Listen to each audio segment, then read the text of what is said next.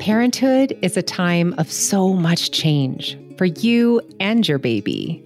A little reliable information can go a long way towards making this new life a good life. I'm Jessica Rolfe, and this is My New Life, a Love Every podcast. While the science aligns on what's healthy for a baby's brain development, when it comes to how to care for our babies, there's a seemingly endless supply of competing perspectives. Parents are swimming in advice on sleep, feeding, and parenting philosophies. In this season of the podcast, we aim to provide a variety of curated perspectives so you can make informed choices for your family. Usually when we consider having another baby, personal preferences factor heavily into decisions around timing, things like budget or sibling dynamics. It's rare to consider the health impacts, and it's even less common to discuss birth spacing with your doctor. Here to share the biological benefits and risks associated with the timing of your pregnancies and to help us make an informed decision around when to grow our families is Dr. Alison Gemmell. She is an assistant professor at Johns Hopkins in the Department of Population, Family, and Reproductive Health. Welcome, Alison. Oh, thank you for having me. I'm excited to talk about this topic. So great to have your expertise here with us. So what does the research tell us about the optimum time between pregnancies? Right now, we have recommendations from places like the World Health Organization and the American College of OBGYNs that does recommend optimal pregnancy spacing somewhere in the range of waiting to conceive the next pregnancy at about 18 months up to about 5 years. So the World Health Organization specifically recommends that women wait until at least 18 months after birth.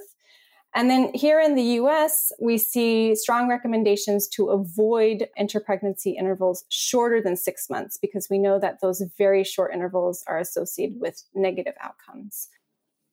So what are the benefits of waiting 18 months between pregnancies? So we have seen from many studies across many settings that in general, pregnancies that are spaced between 18 months and up to 5 years, they tend to have better outcomes, both for the mother and the baby. And we especially see this for outcomes like preterm birth and low birth weight. And for moms, we see this potentially with complications that might arise. But one of the big considerations is that these relationships are not necessarily causal.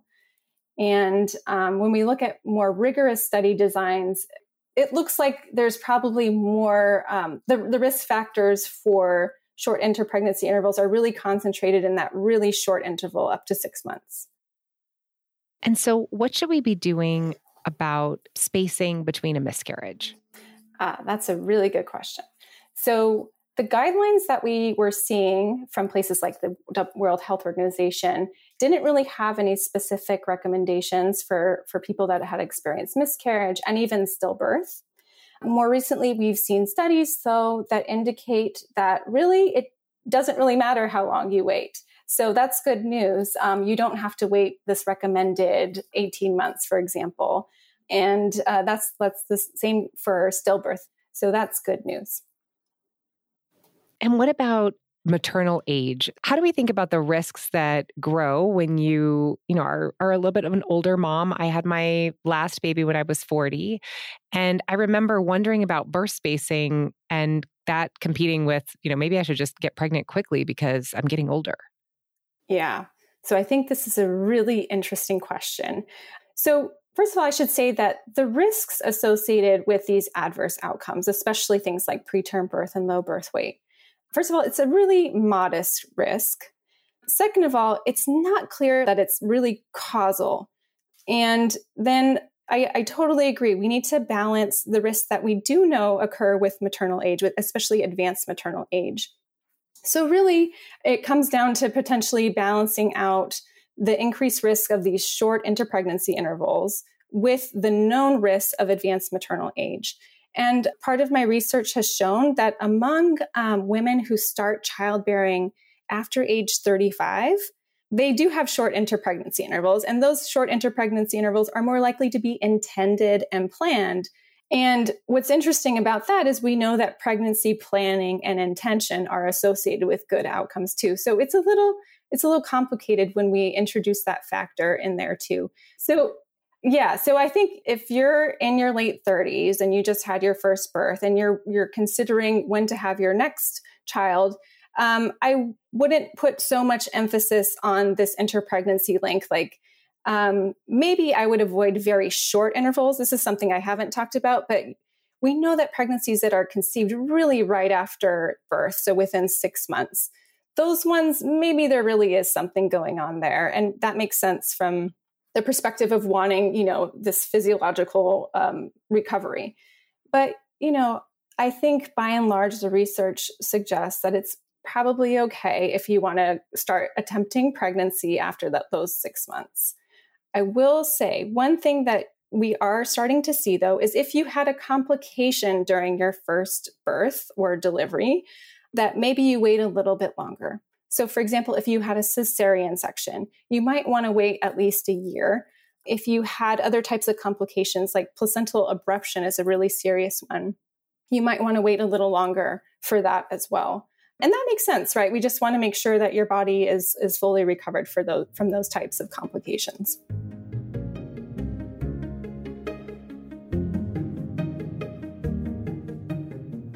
Have you heard of Lovevery? We create play kits designed by experts to help develop your child's brain. Every 2 to 3 months, a play kit is delivered to your home.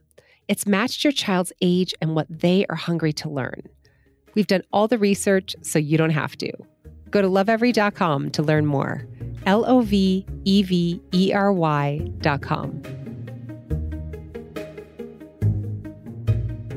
So some research shows a connection between autism and birth intervals less than 11 months. What is this research and what do you know about this connection? Mm-hmm. Yeah. So we're starting to see a lot more research looking at outcomes beyond birth. And autism is a very important neurodevelopment outcome that we care about.